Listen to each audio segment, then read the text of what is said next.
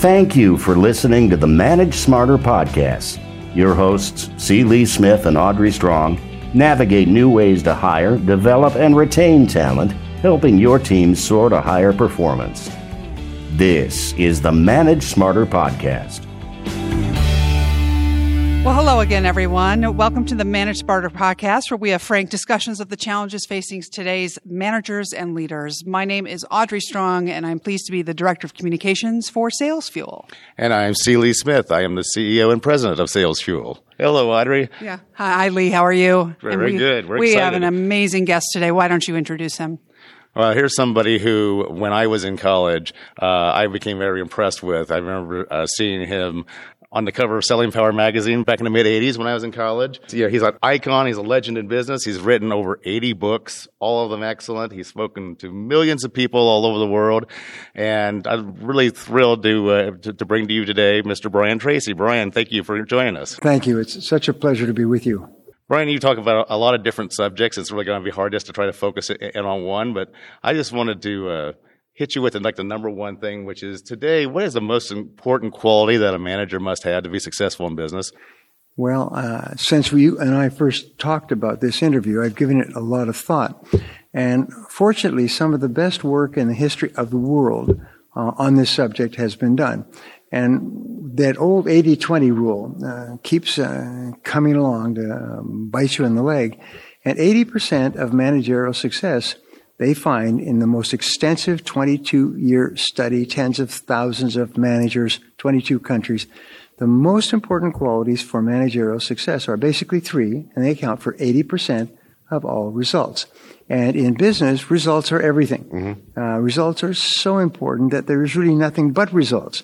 And what they found was this, is in studying all of these companies, they found that the number one requirement for high performance in leadership and management was clear goals and objectives, is that the organization was very clear about what it wanted to accomplish, and every single person was very clear about their individual goals and how they fitted in to the other goals.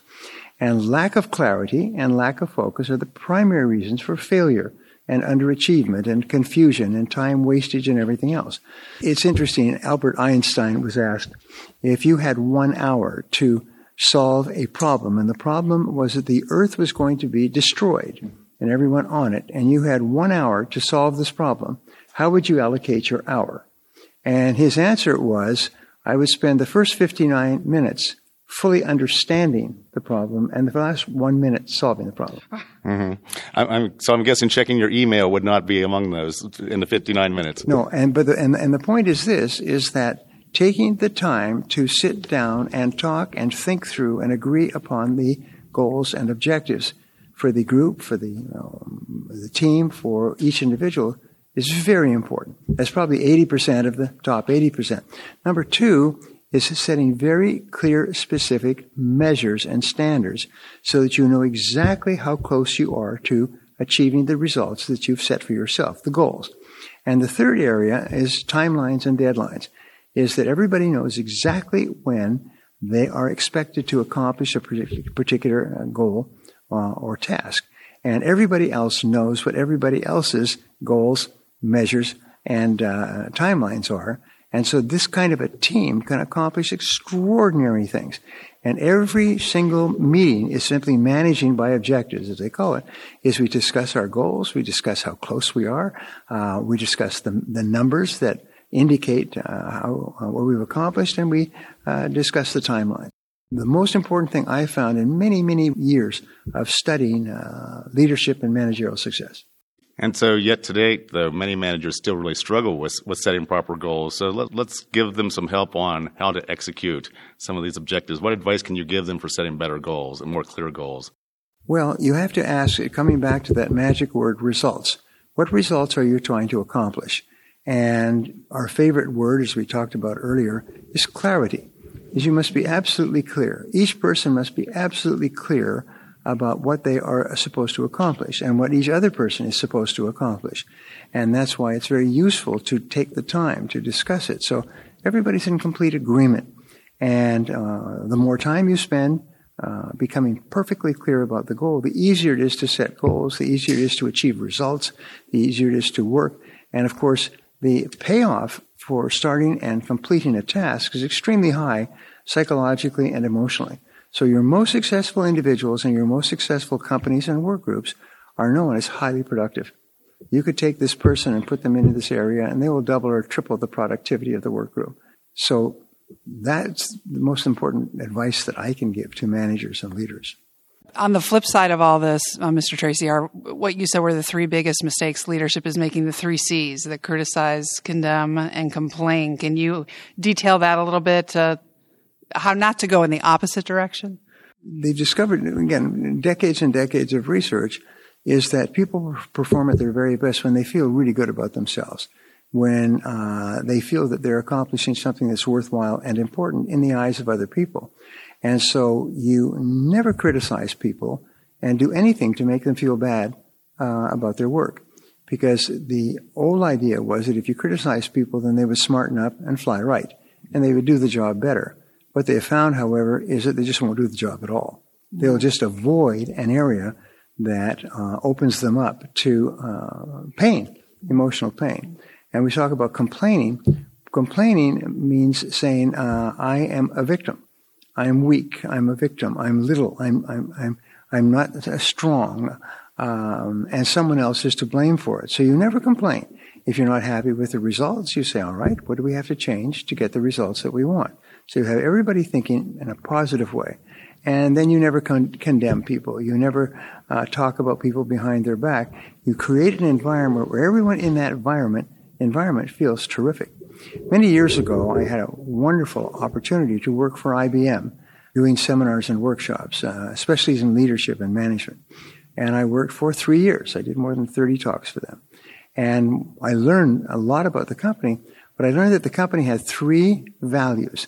Number 1 value is excellent quality products and services, which we talked about earlier today. The second of all was excellent customer service. And the third was respect for the individual, is that you were never allowed to do or say anything that disrespected anyone inside or outside of the company. And you could make every conceivable mistake in your career at IBM. And IBM primarily hired people for life. And it would be forgiven. But you could not disrespect another person. You could not criticize them or make them feel bad or be negative toward another person. That was grounds for instant firing. Wow. You were out of here. And IBM, when I worked with them, and even today, they're one of the most wonderful companies. People love to work for IBM. They just love to be there because everyone has this positive, highly constructive, customer-oriented, co-worker-oriented orientation. And so the positive work environment is one of the things that we talk a lot about on this podcast. And so speak to how important culture is to the growth and the success of a company these days. Well, the culture is so important. Peter Drucker says that culture eats strategy for lunch every morning, or eats strategy for breakfast every morning. And the culture is the way people think and feel, and their values, what is right and acceptable and what is proper and not. And so very often a company gets into trouble because a competent superior is promoted, but this superior is also very critical. And they complain and they condemn. In fact, several of the biggest companies in the world today, companies like Xerox and General Motors and others, they've had major turnovers at the upper levels from the president on down because these people would actually swear and curse and criticize the coworkers in front of others, including top managers.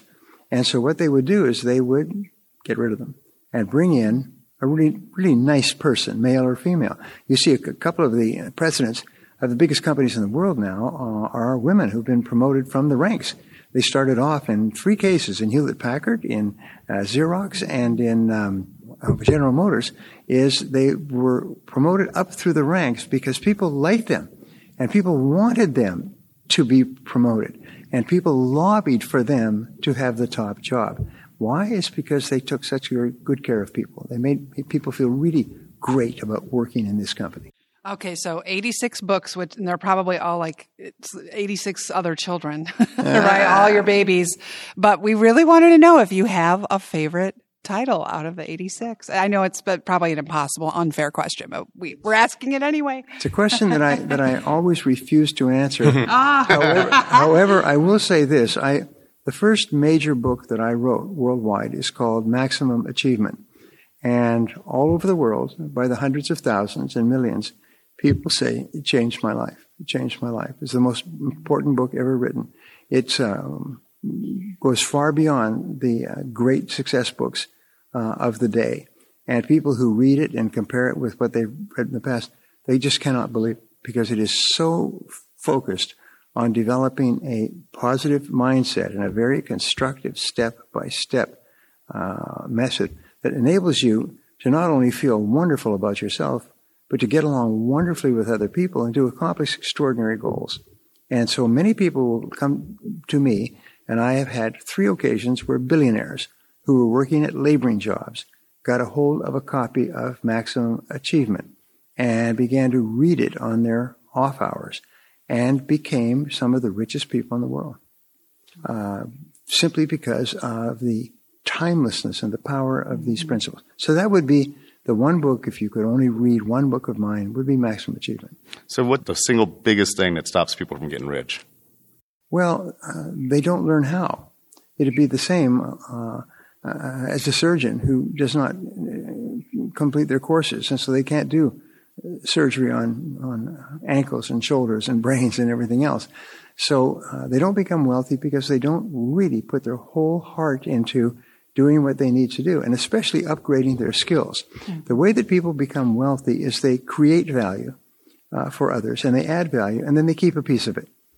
I sometimes joke, and I'll ask an audience full of managers. I'll say, how many people here work on straight commission? And they're offended, commission. I mean, that's what salespeople who sell cars do. And they say, so I mutter, maybe 10 or 15% of people will raise their hands. They work on commission. And I'll say, now, what's the real answer? What's the truth in this question? And they stop. And one by one, it's the most amazing thing. I did this with a group of international accountants, about 500 accountants. And the first time, there's not a single hand went up. And then people started to raise their hand and raise their hand and raise their hand. And they realized that everyone works on commission. Everyone works and receives a portion, a percentage of the value that they create for other people, for their company and for their customers. So your job is to constantly be looking for ways to contribute more value, to add value, to improve the life or work of your customers in some way. And by the natural course of things, you will get a piece of that. They say in New York, they call it a slice of the vig. You get a slice of the vig. You get a piece of the value that you create. And the more you focus on creating more value, the more you will be paid. And so my last question to you is a simple one, or maybe it's a challenging one. Just as you've been a big influence on my career, who was most influential on your professional career? Well, there's really been no person. I'm a very much self-learned or self-taught person. One of my favorite lines from Drucker, and I've only corresponded with Drucker once, so I don't know him personally, but his thoughts have had a profound effect on my thinking. And one of the things he said is that, are there self-made leaders? And he said, perhaps, he said, but there are so few of them that they make no difference in the great scheme of things. He said, leaders are made and always self-made by working on themselves to become better and better at doing what they do and fulfilling their responsibilities. And that's basically been my philosophy through life. I didn't finish high school, didn't go to university till my 30s. And so everything I've learned by practice. I've started, built, or managed 22 different companies and made successes of them all. And my nature of my business is that we start a business about once a month in a new product area, subject area, geographical area, and so on. And we learn from every one of those experiences. But there was never single person who taught me. Well, this 10 minutes with you has not only been invaluable, but inspiring. And we are so grateful that you took some time to speak with us today. Well, thank you. Thank you very much. It's a pleasure. Yeah. Thank you very much, Brian. I really appreciate you. If anyone wants to learn more about the teachings and the philosophies of Brian Tracy, briantracy.com, or simply go to amazon.com. iBooks are your favorite online bookstore. Yes. You'll find plenty of titles there that you can download and consume and enjoy and be better for it. Thank you for joining us today. Thanks for listening. If you enjoyed the show, please rate and recommend on iTunes, Overcast, or wherever you get your podcasts. You can also get more great information at salesfuel.com.